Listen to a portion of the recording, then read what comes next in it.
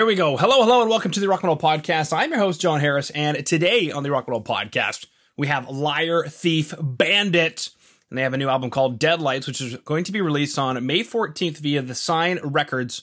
And right now I'm being joined by Mike to share some more information about this release and what the band has got going on. So, Mike, welcome to the show. Thank you. Absolutely great to have you on. Now, something we were chatting about before we hit record was that I think you said you're a Gibson guy. I brought up the music video. I see the cowbell. I'm in love already. And then it looks like, is that you standing there with an Explorer? It is. Okay. It's my go-to. Yeah. Take us through your guys' rig because you have a unique sound and a unique look. Well, thank you. I think our rig is pretty basic. We got the cowbell is of course very important in the drum sound for us. Mm-hmm. Absolutely. But other than that, it's quite basic. I mean, we got bass player Nicholas has a lot of distortion pedals that he likes to play around with to get a good rhythmic sound, since he's the rhythmic bass player, since we're a trio. Since we're a three-piece, it's like the guitar sound is very important since we have a lot of... I do all the solos and all the rhythms, so when we play live, it really needs to not get thin, you know? So, I mean, I love orange, so I use orange for everything. And then I have I use an overdrive as basically like a volume boost, and that creates my sound. And then we just plug in and play and sing, basically. Mm-hmm. Cool. You mentioned a trio, and the funny thing is, you mentioned not sounding thin and having the bass player do some things that are required for trios. I didn't even notice that you guys were only a trio, so I think you're making that work. I hope so. I mean, when we record, of course, we have some overdubs to make the sound thick, but every single detail and every single bar of a song that we create, we really try to make it work in a live setting as well. So that when you listen to a record and then go see us live, you don't get like, hey, where's the other guitar? It's like if there's some significant thing that the guitar does that is like a dual guitar thing, then we try to use it live as Niklas, the bass player, tried to do something live that thickens up the melody or the chord or whatever, just so the overall sound sounds big enough, even though we're only three people. So, yeah. Mm-hmm. Are there some trio bands out there that you guys have looked to for, I don't want to say inspiration, but maybe as, hey, they sound awesome and there's only three people? Well, I mean, definitely, at least for me and William, the drummer, as an inspiration for the three-piece rock and roll sound in the modern day is probably Danko Jones. Okay. Canadians. Canadians. So, and he plays a Hagstrom, actually, Swedish guitar. So full circle. You know what? It is full circle. Yeah. No. So I mean, the production on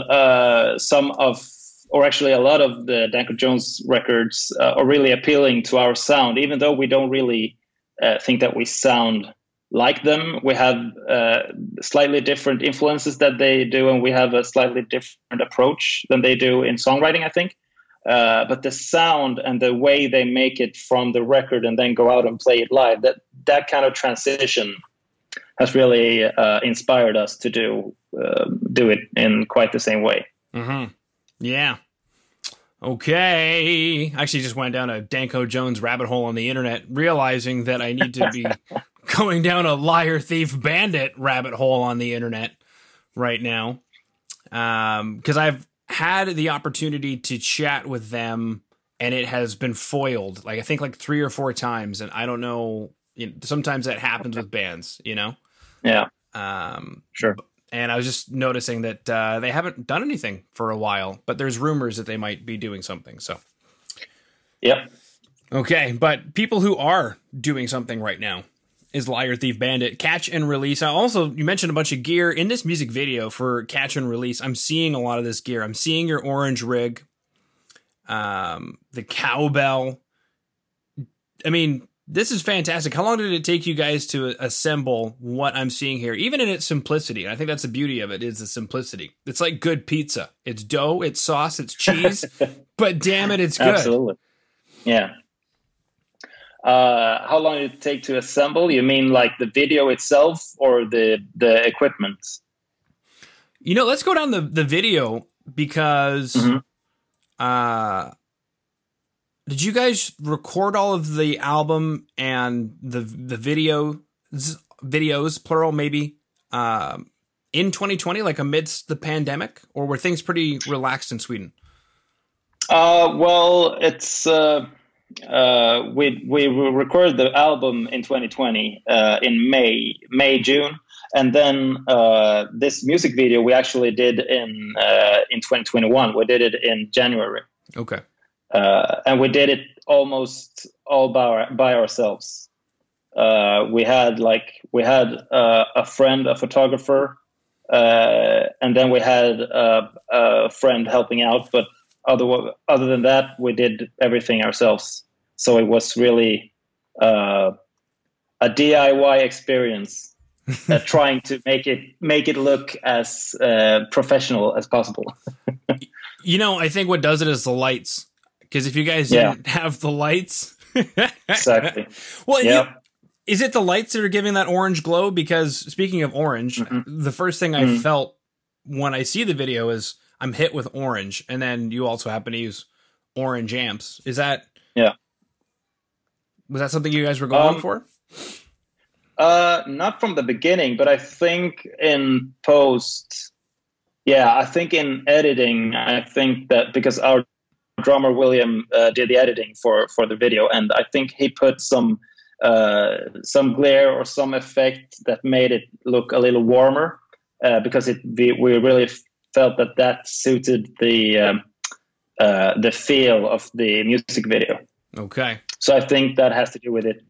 And he is also he's very much into matching things together. So I think that the lights, the warmth from the lights and from the orange and from the copper drums and everything, I think that was an influence to make it look like that. Yeah. Yeah. Now, another question I have is, it sounds like you guys have dialed in your tone. Is that what we're hearing on the record? Is that like your rig and those drums? Is that what we're hearing on the record? Yeah. Yeah.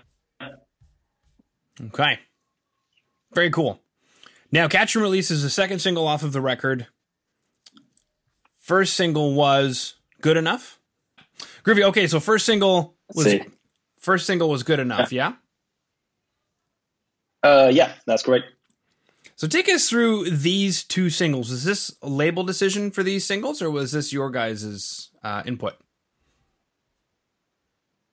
The initial input was ours, and the label said that it was quite funny because they had been thinking of those two singles as well as the first and the second. So we were on the same page from the get-go. But it was initially, I think it was our decision from the beginning. Yeah. Mm-hmm. Okay, and the songs just spoke to you, and they said, or did you guys write those with the intention of them being singles? Both yes and no. I think that when we wrote them, because we wrote those two very early in the process, and I felt that these two could really be singles, but I didn't know since we hadn't written the whole album yet. So, but when we had and we looked at it, it was like, yep, those two are still the strongest ones. So it was an easy pick, actually. Cool. And then the other songs just felt like orphaned children. Just no, I mean, I jokingly I jokingly say that I only write hit songs because I always try to make every song have that significant chorus or that significant thing that would potentially make you interested. But somehow there will always be songs that will stand out for you as a musician or for someone as the audience, and it's not always the same. But I strongly believe that we have very few, if any, deep cuts. Well, you're Swedish, so you've got actually like the weight of the whole world on your shoulders to write great music. It's kinda, yeah. It's a heavy weight. It is a massive heavy weight. Yeah. Sweet. Now, this is the third album. Is there something that you guys wanted to do with regard to the third album? We wanted to take it up a notch. We wanted to put it in third gear, and third gear would mean that we had accelerated as much as we could. We wouldn't anything.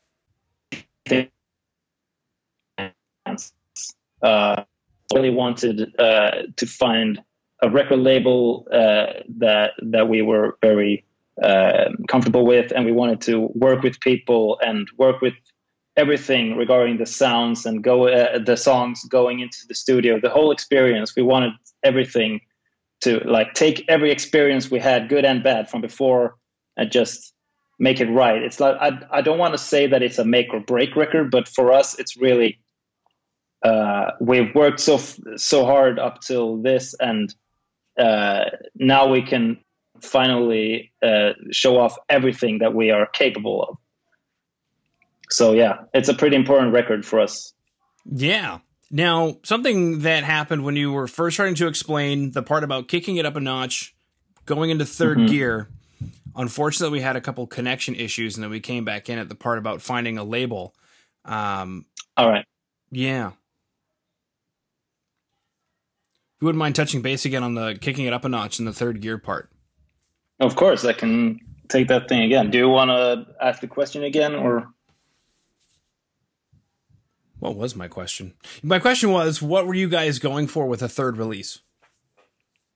Well, with the third release, we really felt that we wanted to take everything up a notch and put everything in what I would like to call a third gear. We released two albums before we hit the road and played almost 200 shows. We really, really grinded our gears. And now with the third album, we have all the experience, good and bad, to put into these songs, this release, in every aspect. So if there are people in the world that hasn't gotten a glimpse of us yet, this is the time.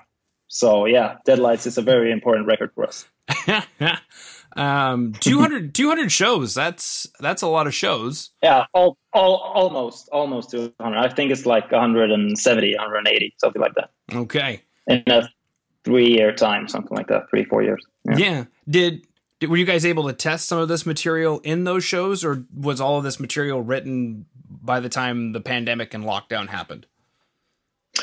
We actually did. We had, it's funny that we mentioned the singles before, because Good Enough and Catch and Release are the two songs that we actually played live before the pandemic hit. So a couple of people that already had seen us live and they heard the songs during the pandemic, they're like, I've heard this before. I'm like, yeah, you have a good memory, because we always try to play some new songs live, just to try them out before we go into recording.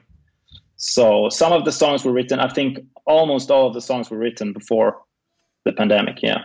Okay. Which is smart. Did you guys make a lot of tweaks and changes to the tracks? Like you'd play it for an audience and maybe they weren't digging it, and then you would keep trying things, or how did that work?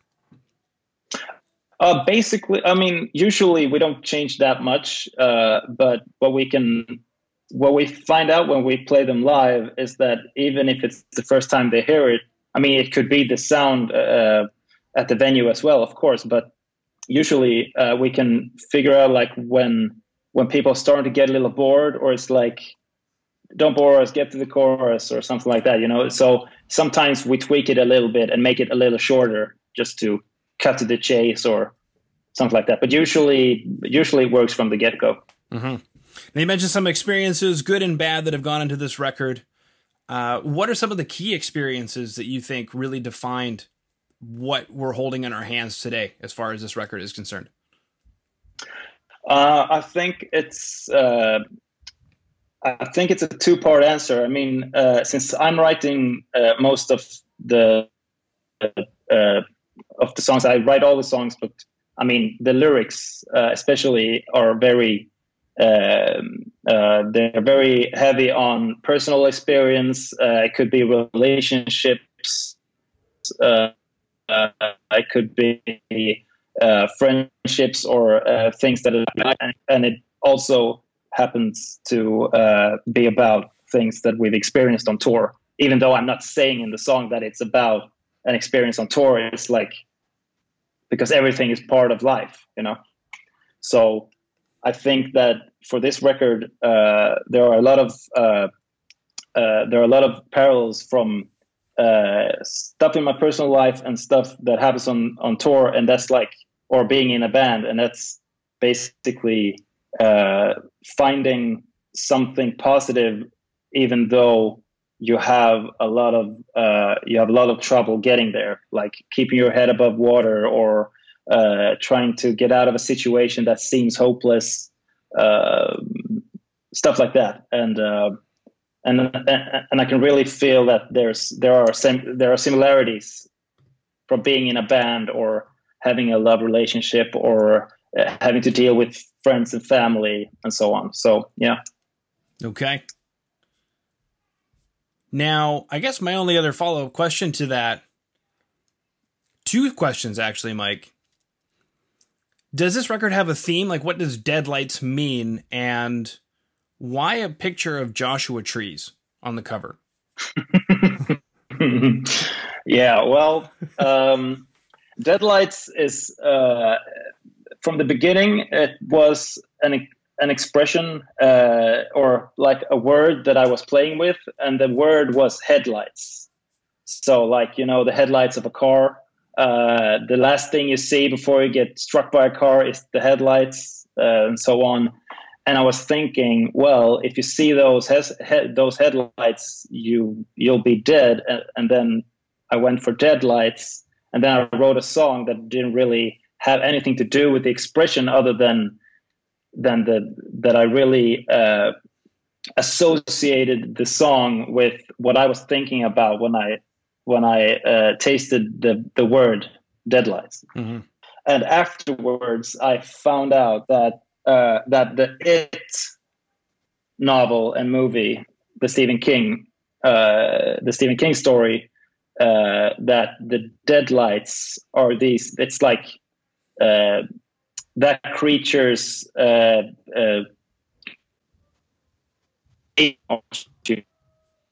the air, other than associated with whatever you want.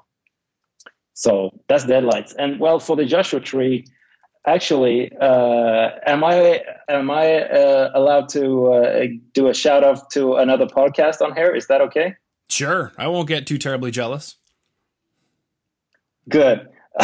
Because there's this guy called Ed Peterson from Seattle in the US. He's a very good photographer, and we only know of him because he has a podcast called The High Gain. I don't know if you know it, but it's like a guitar, a very nerdy guitar podcast. And me and Nicholas, especially in the band, the bass player, we listen to this a lot. He's actually the one that turned me on to it, and we listen to this podcast a lot. And so we follow this podcast online, and then we see these pictures from this guy Ed, and we're like, this is amazing, these are really great photos. So we write the guy, and we're like, yeah, we love the podcast, la la. And then we're like, so what's up with these photos? Like, they're great. And he's like, yeah, well, I just took them in Joshua Tree, I was there on vacation. And we're like, well, if we credit you, can we use this on the cover? It's like, yeah, of course, sure. So it's actually just him taking pictures that we love. And then we've had a discussion of like, is this the artwork of an action rock band, a garage rock band? Is this what people would do? And the answer is no. And we feel like all right, then we're on the right track, because we want to get to a broader audience. We want people to find a record and feel like, cool picture, what is this? Get some attention from something that we feel is very good, cool looking. So that's why Joshua Tree. Okay. All right. Well, that answers my question. Cool. I'll have to look into the podcast. I've never heard of it. I actually don't listen to podcasts, which, and I don't know any other podcasters, which I think is kind of funny for some people, but I don't know. I don't like podcasts. I'm like, but John, you run one. I know. And I don't know why. Yeah. That was my question. Exactly. Well, at least you don't get inspired by other podcasts or influenced. I mean, like Michael Schenker doesn't listen to any music at all because he doesn't want to his own music to be interfered by other influences. I don't know if it's true or not, but that's what he claims. Yeah, so. Him and Sting. Yeah, same thing for Sting. Fields of Bali came on the other day, and my wife and I were like, "This song's like 30 years old now." No, that's crazy. I know. One day we'll be listening to Liar, Thief, Bandit, and I'll be like pushing 60 years old, and we'll be like, "Man, this song's like 30 years old now." Yeah, quite the catch. That's crazy. I know, quite the catch and release there. Beautiful. Okay, well, I believe that concludes all of my questions. We chatted about the first two singles, Good Enough, Catch and Release, the music video for Catch and Release, the recording, the writing, the playing, the live setup, the equipment we see in the music video and here on the record. Is there anything I missed that you wanted to chat about, Mike? Not really. I just wanted to say that we have recently got the third single out. It's called Right From Wrong. And there will be a fourth single in April as well. Wow. And then the album Deadlights is released on May 14th. Okay. Beautiful. All right. Well, Mike, thanks you so much for coming on to the Rock and Roll Podcast today. Thank you. It was a pleasure.